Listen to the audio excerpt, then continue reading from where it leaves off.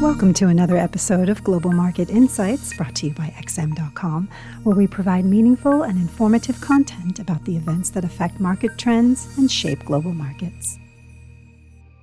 You're listening to the Daily Market Comment podcast by Mario Hadjikyriacos for Friday, March 18th. I'm Christina Marujos, and thank you for joining us at XM.com. Hopes for a peace deal in Ukraine and signals that China will open the stimulus taps wider helped global equity markets to shake off the blues this week, even as many of the risks behind the recent rout continue to linger. Between the ongoing war, roaring inflation, central banks raising rates, and the growing possibility of a recession, investors have had a lot on their plates this year. When so many narratives clash, it is often a recipe for explosive market moves. Money managers are initially forced to play some defense by trimming risk and deleveraging, waiting for the right opportunity to jump back in. Some of them dipped their toes back into the market this week, lured in by equity valuations reaching pre-pandemic levels and a sense that most of the bad news is already priced in. The S&P 500 extended its winning streak yesterday and is headed for weekly gains of around 5%, with the Nasdaq putting on an even more impressive performance. It's difficult to say whether the market has bottomed already, but it looks like the worst phase of the storm is over. Central banks have already been priced in, valuations have come back to earth, and everyone is hedged. Sentiment has been hit with everything but the kitchen sink lately, and unless there's truly a recession, it's difficult to see what will keep pushing this market lower.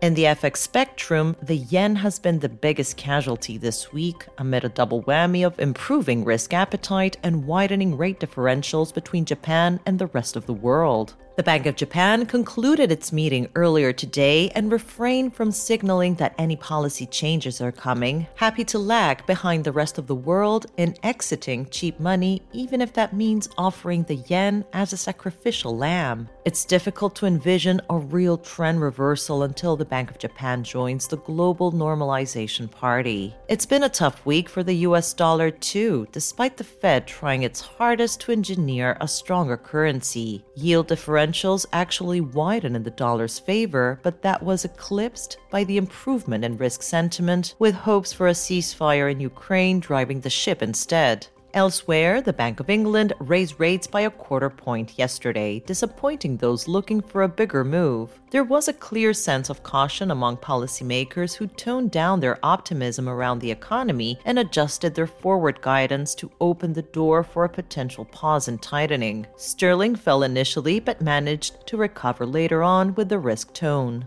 The big winners of the week have been the euro and the commodity-linked dollars. The euro is entirely at the mercy of war headlines at this stage. While hopes for peace have allowed the single currency to recover lately, it may be time to pay the piper next week, as the latest business surveys will reveal the economic fallout from the war and whether Europe is tipping into recession. There isn't much left on the agenda for today. A phone call between the American and Chinese leaders will be in the spotlight amid hopes that Xi Jinping may leverage his good relationship with Moscow to help broker a peace agreement. This was the Daily Market Comment podcast at XM.com. Have a great weekend.